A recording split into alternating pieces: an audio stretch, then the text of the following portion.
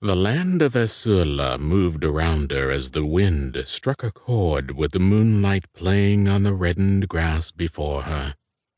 The night cracked and sparked as a sudden storm dissolved the stars and unleashed its force upon the moon, hiding it beneath thick clouds, layers, and darkness. Serene felt her breath move in and out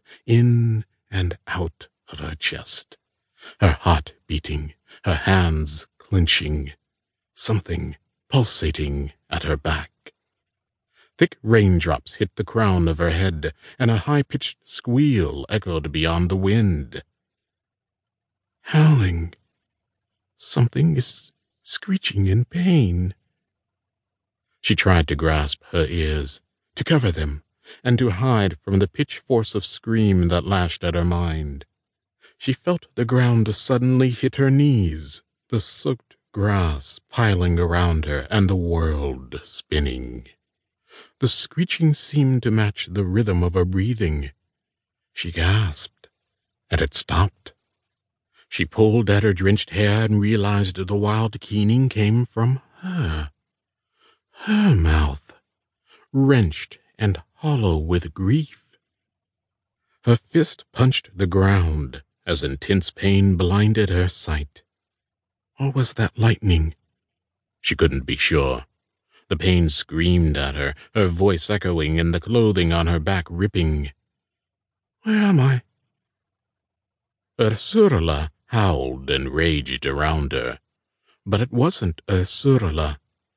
The grass was red. Ursula's was green. Only one place was flush with reddened grass. She grasped the grass piled around her knees and ripped it from the ground.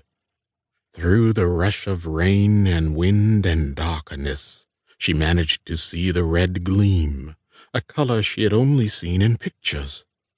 Somehow, despite the storm around her, the red glinted and shined, defying the darkness. She gasped as the pain seared through her vision once more.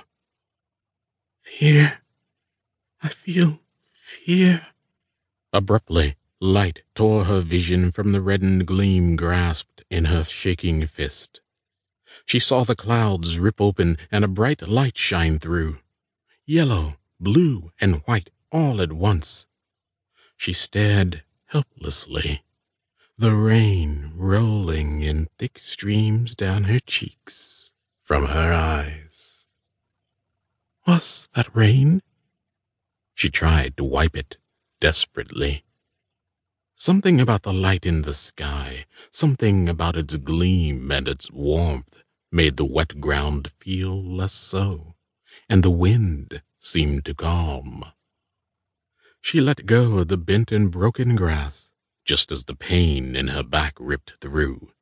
She screamed again, but arose to her feet, meeting the light in the breach of darkness. Her soul felt warm, her heart fluttered, her wings stretched out on either side of her, precipitously blasting the ground with strong gusts, raising her beyond the tree line and towards the light. She understood her pain. She was reborn. Serene sat up swiftly in her bed. She whipped her head to look behind her, trying to grab her back in an absurd show of nightmare-stricken emotion. What? She asked herself, as she threw the covers from her legs, placing her feet on the cold wood floor. Her sheets were soaked, and she shivered with the cold creeping in despite her nightgown. Her golden hair fell around her shoulders, hiding her face. That dream again, she thought. It is pretty cool to fly. But that pain, though. She shuddered. It has to do with the move. She nodded firmly to herself. The red grass. The scenery matched Obilius. Her father had recently landed a job, something they desperately needed in Obilius.